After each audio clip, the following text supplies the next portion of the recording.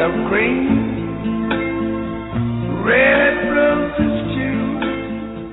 Hello, this is Ed Cohen, your broadcast host today on Global HR News Radio, coming to you from San Diego, California, and the Seattle area. Our special guest today is Mr. Ali Shami, who's founder and CEO now of FTD Global, and recently retired as a Boeing senior manager of many years in a successful, highly effective career, combining technical and leadership in the Boeing community. Ali Shami has won numerous awards from airline customers and team members. He has extensive experience in working with international customers and in leading initiatives. He has been in the past based internationally in England, in Rome and Milan, and in South Korea, and lots of business travel miles, that's for sure. He's won awards for Global Diversity Change Agent and Diversity Excellence. Specialty is public speaking, as you'll see clearly in just a minute. He also produced audio material that introduces the Lebanese dialect, which is spoken in the streets of Beirut. And the CD and booklets have been sold in all continents. One of his favorite sayings is by the wonderful poet Khalil Gibran, "A little knowledge that acts is worth infinitely more than much knowledge that sits idle." Let's say hello and welcome Ali Shami. Hello, Ed. It's good to be with you again. Well, really honored and happy to have you. So, okay, let's talk about diversity and inclusion. Is it good for global business? What do you say? Oh, definitely. I feel that diversity, and I'm glad you included the inclusion, because diversity by itself, this is a fact that as the globe is getting smaller and smaller, the workplace is becoming more diverse. The technology is bringing nations together. So diversity by itself is happening. Definitely in certain areas, it's not there, but with the wisdom and the leadership of the executives of these companies, they're realizing that diversity is important. So they're working towards bringing in different talents, folks from different backgrounds. But diversity by itself is not important. It's the inclusion is the part that completes the picture and brings the benefit of diversity. So in order to achieve inclusion, to what extent do you first have to lay the groundwork with training on global mindset development?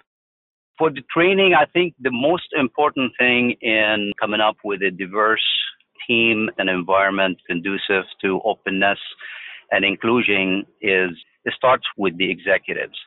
It has to start at the top, and their behavior, their messages, how they run business, it sends a very strong message, and that makes the training for the rest of the organization much easier. And so the specific trainings is pretty much about how you deal with differences in opinions and diversity of thought. And so sure, when we talk about diversity, we don't necessarily just talk about how people look different and which from countries. It's basically the diversity of thought that's driving everything. And it just happened because people who grow up in different countries, they're exposed to different challenges, events, history, things in their life that drives them to think in a certain way that creates that differentiation in the thinking process. And so with the leadership, executives at the top having a sincere commitment towards diversity and inclusion, it is prerequisite to reaching any success in organizations. Don't people naturally just feel threatened by somebody different? Yes. I mean, generally when ignorance or being familiar with a person, a situation, the first reaction we as human beings to feel reluctant into opening up. And so that's a natural behavior. Folks who have never been exposed to different cultures, have never traveled overseas, that's a natural reaction. It's not necessarily, it means that people are bad. It's a new thing that they're exposed to. And so their original reaction is, I'm not really sure how to behave. I'd better just not open up. and be more involved. And it's the involvement is that piece that takes some courage, and curiosity has to be there to be able to break those barriers and eliminate that fear. So you wouldn't call that a global mindset. That's just an expansion of maturity and sophistication, I guess. Yes, and so there are two levels. There's that first level of I'm in an environment that I'm not sure how to interact with others because they look differently, but I have to go to work and I have to work with these people. Versus the second situation is when you have deliberate decision or intent to be out there, to get out of my state, my country, and be able to go and work in unknown areas and with countries with different cultures. So that requires that global mindset that's beyond just dealing with the situation. The first one is I don't have any other choice. I have to deal with the environment that I'm in. And the other one is I'm happy with the environment that I'm in. I like the people. They're all like me. They think like me. I've been working for this company for a long time. But no, I want to expand my talent and learn more about the rest of the world and be able to expand my business, sell my products and services overseas. And that requires additional effort and genuine interest in learning about other cultures and build relationships. So we've been talking about diversity and inclusion as the major thing. And so as far as you know, it's working in some respects. Where does it need more attention? Can you put your finger on it? You're absolutely right. Diversity is working in a large number of corporates deliberately went and made sure that they bring in folks to their companies from various parts of the country or the world. The piece with the inclusion, I think this is the area that I feel that there is more work is needed. The way diversity is introduced is very, very important not to overdo the us versus them. It's important to point out the differences and appreciate the differences, but not necessarily just for the sake of helping, let's say, minority, to make the minority feel very good in an environment, then you made the majority feel uncomfortable. So it's that balance is very important. When you measure diversity, it's easy to measure diversity as a team, and you look at their resumes, where their backgrounds, what schools they went to, which countries it's very easy. You can do the numbers and you can do that. But the metric for inclusion is a little bit harder. So the normal metric that we use is how good the minorities feel in an environment. They use that metric a lot. Okay, how do you feel? You feel good? Yes. But I think a better metric is to see the majority. How are they supporting that environment? I think it's a better metric to use because it shows that the whole team is working together and you're not helping one folks in one area and at the same time isolating others and feeling that they're not as important. So that's really critical. So all of this relates to organizational decision making. Mm-hmm. Yeah. So in Boeing, it's a huge company, and so there's all kinds of people there. Throughout the corporation, there's huge numbers of diversity. So how do big companies like that make decisions?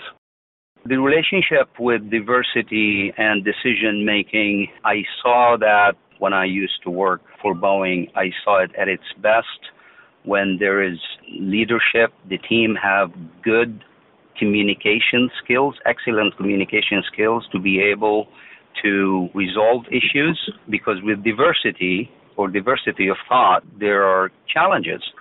And it's much easier for a company to have majority feel the same way, because that speeds up the decision process. It's so much easy to have 10 people in a meeting. They all think the same, grew up in the same area. They have the same perspective about the business and the customers. You will see very little disagreement.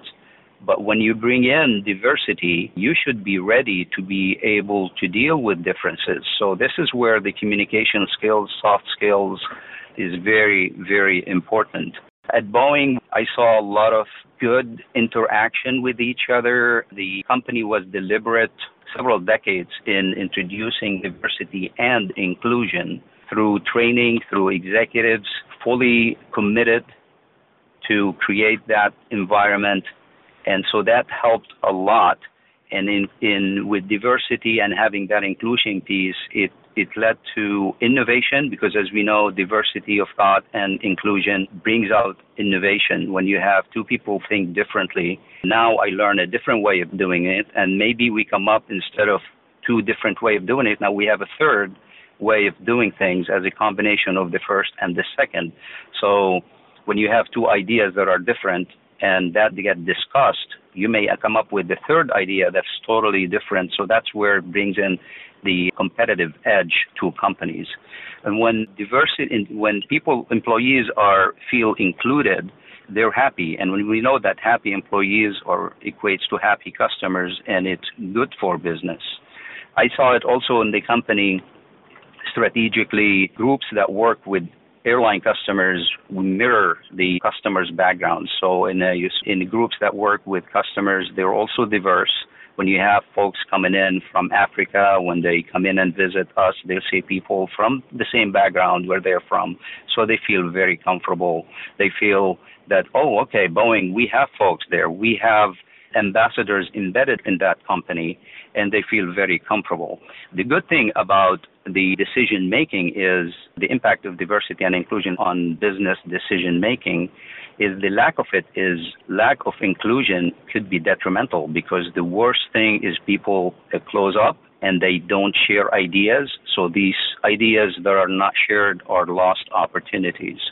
That sounds like the company cares. And they assign, Yes. a coach, a mentor to each unit to help the unit's leadership implement this kind of a thing? Yes.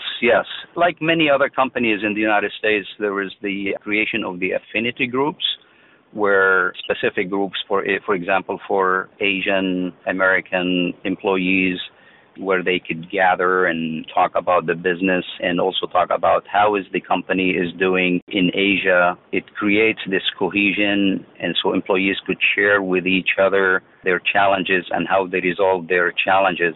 But strategically, these folks who, for example, in like an affinity group for Asia, they share their knowledge about Asia with the company to add a little bit more an advantage and share with them about the cultural differences, what is the best way to do business with folks from Asia. For example, I'm from, for Lebanese background. And so when I was in sales, there's that detailed information that I have that I could share with the sales team and with the organization, that it's not necessarily, that information is not available in the newspaper or watching the news.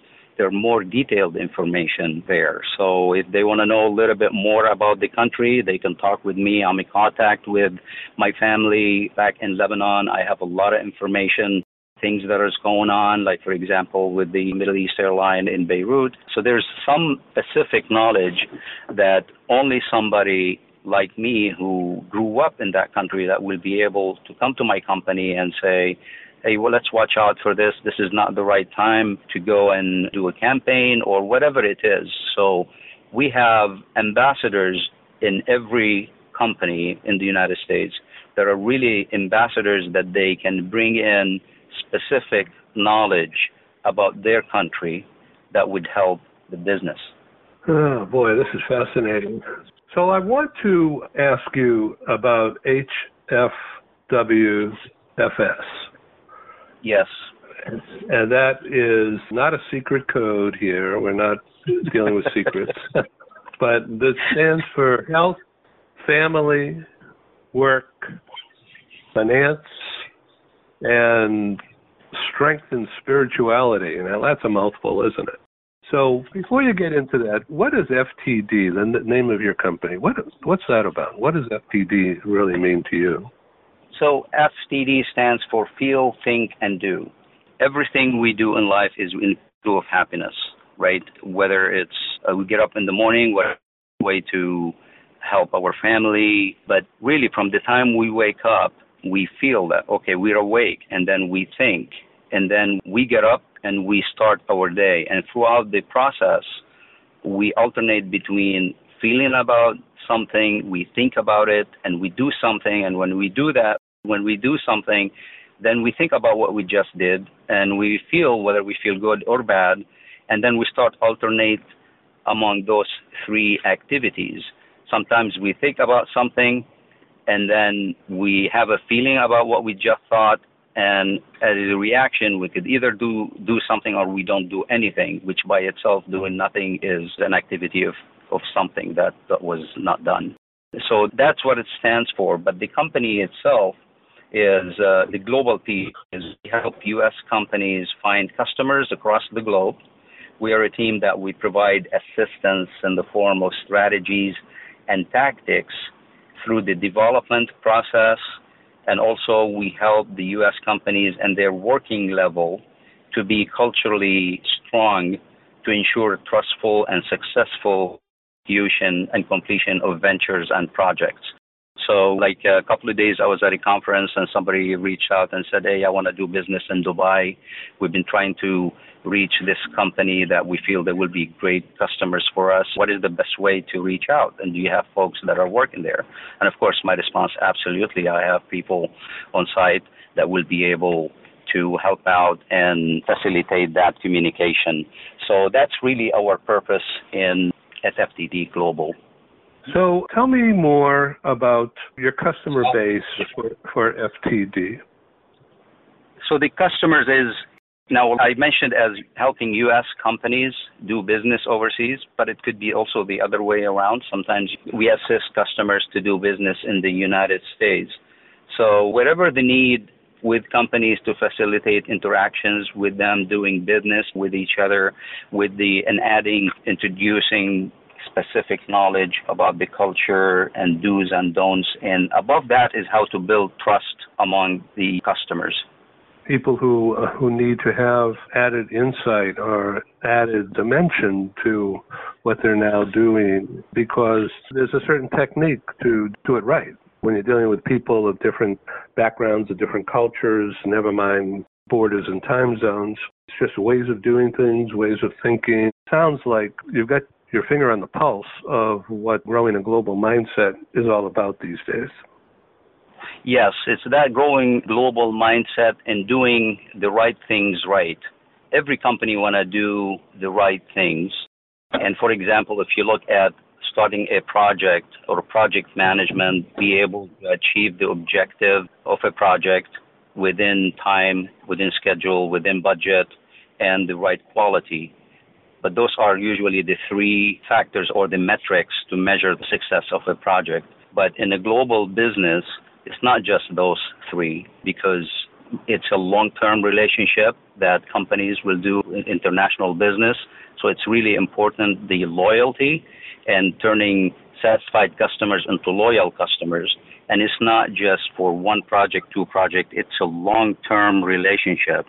So it's not just those three metrics. It's how passionate or how happy a customer will be to go and start another project with me is more important than be able to, okay, I did one project and I made enough money and it was within budget and that's it. That's not enough. You want customers to be happy to reach out, pull out their checkbook and pay even more than what the competition is charging them just because they built that trust and that relationship is more important, not necessarily just the money aspect of it. You mentioned earlier about health, work, financial health, family, and strength or source. I came to that conclusion, and I'm not the only one in the world, but after several years of facilitating discussions with employees and asking, and I always start the discussion with what's really the most important thing in life. And people will put down, they will say, okay, it's the family, it's fun, it's music, it's this and that. And then we will gather all these responses, and it never fails. Every training session or discussion I had with employees, when we go and categorize those responses, they all fall in 5 specific areas. Health, under health, family and friends, work, the job. There's also the financial health, as well as the source. And then I'll ask them, which one do you think is the most important one?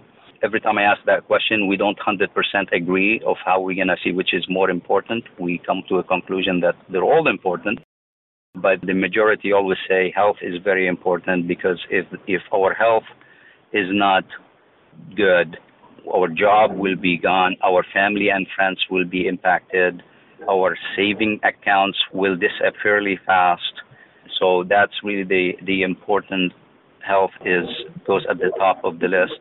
And times there is that source or spirituality or where do you get strength also comes at the top also, because when our health is we're suffering, we lose our job, we have family are impacted financially, we don't have enough money. Where do you go to? You go to that source that will give you that strength to get over that situation. So that's really, those are the 5. In keeping the balance with those 5 areas, like I personally have specific goals in each of these categories that I look at every day. And I look at these lists and say, okay, for health, these are the things I need to do. Drink more water, work out, do yoga. I have specific goals in each of these categories. And for that specific day, I pick what are the top 5 things or 4 things I need to do.